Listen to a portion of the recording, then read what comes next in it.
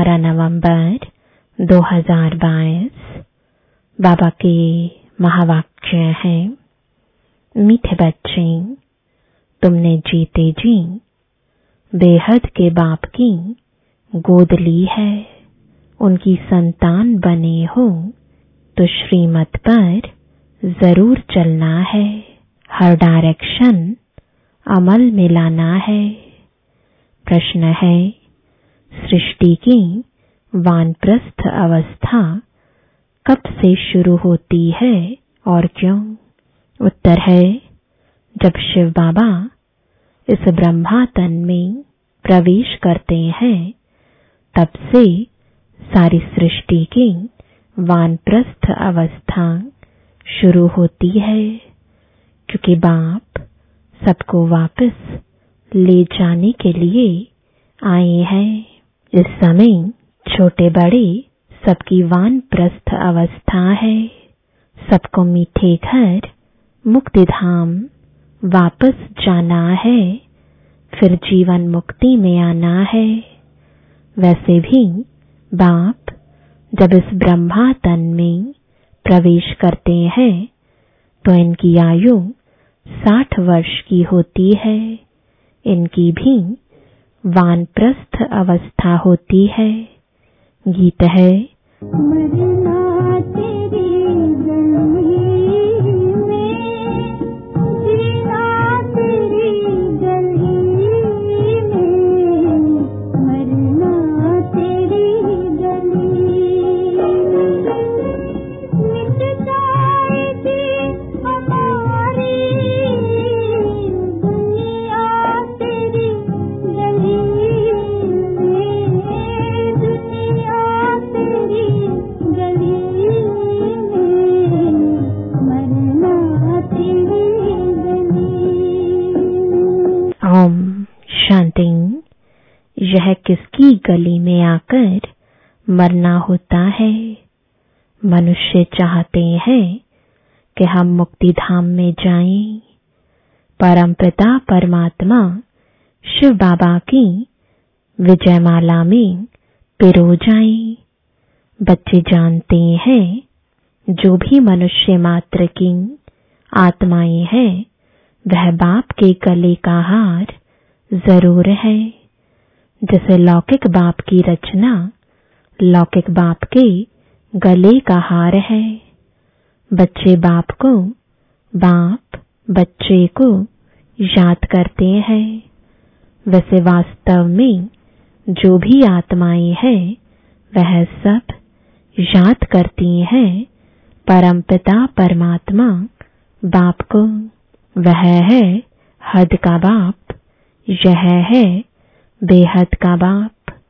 हर एक मनुष्य चाहते हैं हम मुक्ति प्राप्त करें, क्योंकि निराकार के गले का हार अर्थात मुक्ति और विष्णु के गले का हार अर्थात जीवन मुक्ति। बाप मुक्ति और जीवन मुक्ति देते हैं। बेहद के बाप के बच्चे बनेंगे तो उनके गले का हार होंगे। लौकिक माँ बाप के गले का हार है बच्चे। वह खुद माँ बाप भी किसी के बच्चे होते हैं। गाते हैं, तुम माता पिता, जब हम तुम्हारे गले का हार बनेंगे तब हम सदा सुखी होंगे। बेहद के बाप को याद करते हैं, परंतु उनके गले का हार कैसे बनेंगे वह आश रहती है। सो तो जब त्रिमूर्ति शिव बाबा आए, आकर तीनों को रचे, ब्रह्मा विष्णु शंकर को, तब ब्रह्मा द्वारा बेहद बाप के गले का हार बन सके। पहले लौकिक माँ बाप के गले का हार है, उनसे जीते जी मरकर पारलौकिक बाप का बने तब वर्षा मिले। जैसे कोई साहूकार गरीब के बच्चे को एडॉप्ट करते हैं तो आकर साहूकार की गोद लेते हैं जीते जी। वह गरीब भी जीते तो है ना, दोनों याद रहते हैं तुमको भी। लौकिक और पारलौकिक दोनों संबंध याद है, दोनों से मिलन होता है। तुमने पारलौकिक माँ बाप की गोद ली है, उनसे सुख घनेरे लेने लिए। वह हुई हद की गोद, यह है बेहद की गोद। जीते जी गोद ली है, जानते हो इनकी गोद लेने से हम देवी देवता कुल में सुख घनेरे पाएंगे। तो जिस माता पिता की संतान बने हो उनको जरूर याद करना पड़े। श्रीमत तो गाई हुई है ना, अब तुम प्रैक्टिकल उनकी मत पर चल रहे हो। ऐसे भी नहीं झट से सब एडॉप्ट हो जाते हैं, नहीं, आहिस्ते आहिस्ते बनते हैं। अब देवी देवता धर्म की स्थापना हो रही है। झाड़ धीरे धीरे वृद्धि को पाता है। क्रिश्चियन का भी पहले क्राइस्ट आता है, फिर 10, 20, 50 बढ़ते जाते हैं। यह झाड़ यहाँ सामने बढ़ता है। क्राइस्ट चला जाता है, फिर भी आकर अंत में शामिल होता है। यह तो बेहद का बाप है। बहुतों को शिव बाबा के गले का हार बनना पड़ेगा, तब फिर विष्णु के गले का हार बनेंगे। शिव बाबा तो है निराकार। ब्रह्मा द्वारा मुखवंशावली रचते हैं। त्रिमूर्ति शिव का भी अर्थ है। त्रिमूर्ति ब्रह्मा का अर्थ नहीं निकलता। बाबा करेक्शन भी करते रहते हैं। गोले के नीचे लिखना है स्वदर्शन चक्र, न कि चरखा।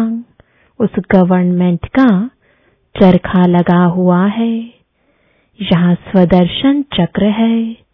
दिन प्रतिदिन करेक्शन होती रहती है। बाबा ने समझाया है, हमेशा त्रिमूर्ति शिव जयंती कहना है। शिव बाबा ब्रह्मा द्वारा वर्षा देते हैं। शिव बाबा है तो वर्षा भी साथ में जरूर चाहिए। तो यह विष्णु है वर्षा, फिर शंकर द्वारा विनाश गाया हुआ है। इसलिए त्रिमूर्ति का चित्र है मुख्य। त्रिमूर्ति चित्र चला आया है।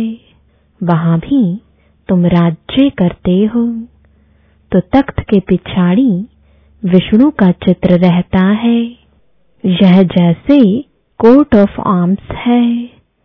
इसका अर्थ मनुष्य नहीं जानते। बाप ने तुम बच्चों को समझाया है, यह ज्ञान अभी तुमको मिला है। देवताओं के पास यह ज्ञान नहीं रहता। तीसरा नेत्र तुम ब्राह्मणों का खुलता है। बाप कितना सहज समझाते हैं, मनमना भव। बाप और वर्षे को याद करो। ब्रह्मा मुखवंशावली होना। तुम ज्ञान गंगाएं भी ठहरे। तुम हो ज्ञान सागर द्वारा ब्रह्मा मुख कमल से निकली हुई मुखवंशावली। ज्ञान कुमार कुमारियां, तो तुम हो ज्ञान सागर के बच्चे। वास्तव में सच्चा सच्चा तीर्थ तो यह है। आत्माओं और परमात्मा का यह है सच्चा संगम। ज्ञान सागर और ज्ञान गंगाएं, यह बड़ी गुप्त समझने की बातें हैं। मोटी बुद्धि वाले यह नहीं समझ सकेंगे। उन्हों के लिए फिर सहज युक्ति है शिव बाबा और वर्षे को याद करो इन द्वारा। यह बुद्धि में होने से खुशी का पारा चढ़ेगा। गॉडली स्टूडेंट लाइफ है ना। बेहद का बाप हमको पढ़ा रहे हैं। अभी तुम्हारी बुद्धि में राजयोग का ज्ञान है जिससे तुम प्रारब्ध पाते हो। वहां इस नॉलेज की दरकार नहीं, दरकार यहाँ है। बाप कहते हैं कल्प कल्प मैं आकर राजयोग सिखलाता हूँ। रचना के आदि मध्य अंत का राज समझाता हूँ कि यह चक्र कैसे फिरता है। महिमा सारी संगम की है। जबकि पतित पावन बाप आकर पुरानी दुनिया से नई दुनिया में ले जाते हैं। पुरानी दुनिया के विनाश के लिए तैयारियां हो रही हैं। देखते हो आजकल दुनिया में क्या हो रहा है। आज बादशाह है, कल मिलिट्री बिगड़ती तो बादशाह को भी कैदी बना देते हैं, कोई को भी मार डालते हैं। ऐसे बहुत केस होते रहते हैं। आजकल कोई बात पर भरोसा नहीं, दुख ही दुख है। आज किसको बच्चा हुआ खुशी होगी, कल मर गया तो दुख है ही। दुख की दुनिया। अब बाप नई सुख की दुनिया का लायक बना रहे हैं। बाप समझाते हैं बच्चे तुम सो देवी देवता थे, अभी असुर बन पड़े हो।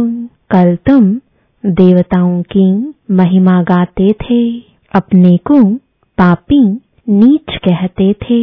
कहते हैं हम निर्गुण हारे में कोई गुण नहीं, तो जरूर कोई पर तरस किया होगा। इन देवताओं को किसने गुणवान बनाया, यह अभी तुम जानते हो। परमपिता परमात्मा बगैर कोई देवता बना ना सके। मनुष्य बिल्कुल विकारी पतित बन पड़े हैं। बूढ़े हो जाते हैं तो भी विकार नहीं छोड़ते। नहीं तो कायदा है 60 वर्ष के बाद वानप्रस्थ लेना चाहिए।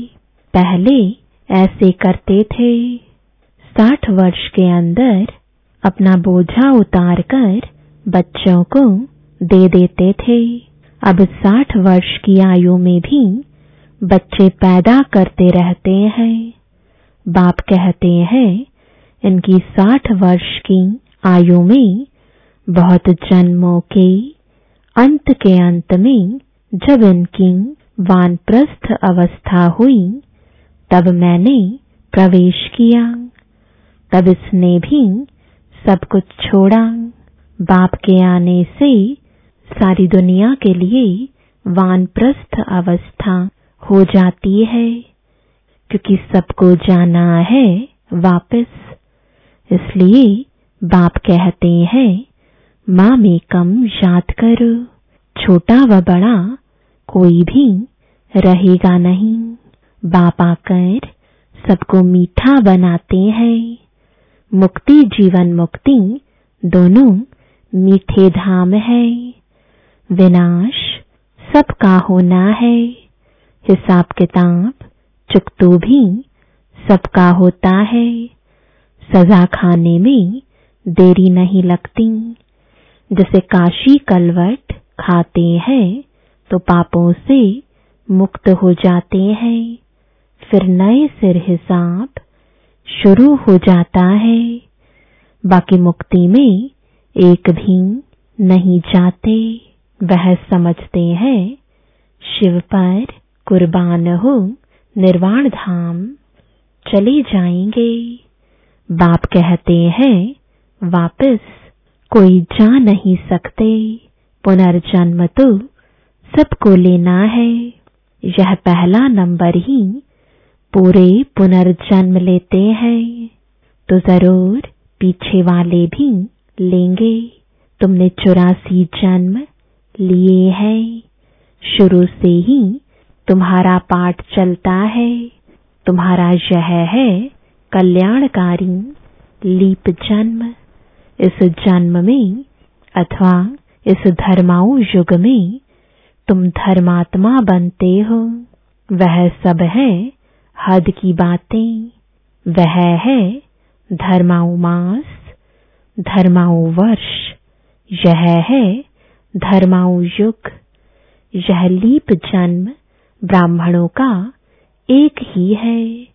ब्राह्मण है चोटी, फिर तुम देवता बनेंगे। अब तुम जानते हो बाबा हमको गले का हार बनाते हैं। हम आत्माएं निराकारी दुनिया में रहती हैं। बाप खुद कहते हैं तुम जब अशरीरी थे तो मेरे पास रहते थे। अभी तुम समझ गए हो हम पहले पहले सतयुग में आएंगे। वहां है देवी देवता धर्म। वहां पुरुषार्थ करने की जरूरत नहीं। पुरुषार्थ संगम पर ही किया जाता है।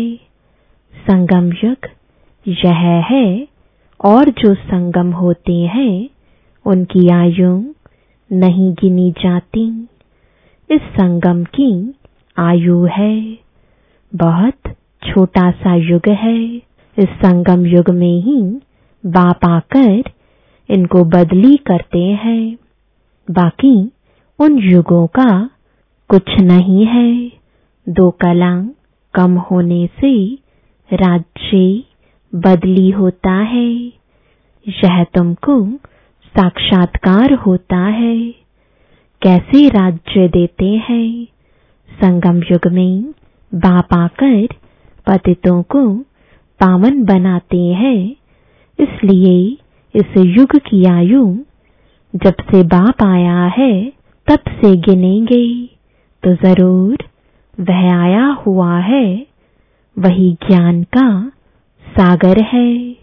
उनकी मुख वंशावली ज्ञान नदियां यह ब्रह्मा कुमार कुमारियां हैं। इनसे ही ज्ञान पाना है।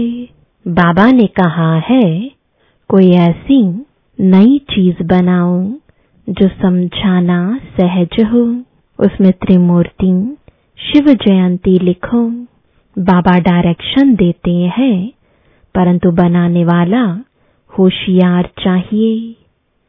इस ज्ञान यज्ञ में विघ्न भी किस्म किस्म के पड़ते हैं। फिर सर्विस ढीली हो जाती है। शिव जयंती आई की आई बड़े धूमधाम से मनानी है। दिल्ली में तो बहुत धूमधाम हो सकती है। दोनों के कोट ऑफ आर्म्स दिखाएंगे। हम अपनी ईश्वरीय बात करते हैं। बाप है ही कल्याणकारी। बच्चे भी औरों का कल्याण करते रहते हैं तो बाप देखकर खुश होता है। कहा जाता है चैरिटी बिगिंस एट होम। मित्र संबंधियों को भी समझाना है, नहीं तो उल्हाना देंगे। पॉइंट्स बहुत अच्छी मिलती है। चित्र भी अच्छे हैं। माला भी कितनी अच्छी है। रुद्र माला बन फिर विष्णु की माला बनती है। तुम ब्राह्मण हो, सच्ची सच्ची गीता सुनाने वाले। सच्ची सच्ची यात्रा का राज तुम समझाते हो। यहाँ बैठे तुम याद की यात्रा में रहो तो पाप भस्म हो जाएंगे। तमो प्रधान से सतो प्रधान बनने का और कोई उपाय नहीं। योग की बहुत महिमा है। मेहनत भी इसमें है। बहुत तूफान आते हैं। सहज भी है तो मुश्किल भी है। तुम्हारी योग तपस्या के भी चित्र है, राजाई का भी चित्र है। राजयोग से तुम देवता बनते हो, तुम राज ऋषि हो, वह हठ योग ऋषि है। तुमको नेचुरल जटाएं हैं। अभी हम सब बाबा के गले का हार है, सब भाई भाई है। बाप से वर्षा भी मिलता होगा। प्रजापिता ब्रह्मा भी गाया हुआ है, वह निराकार पिता, यह साकार पिता। शंकर के लिए दिखाते हैं, आँख खोली विनाश हुआ।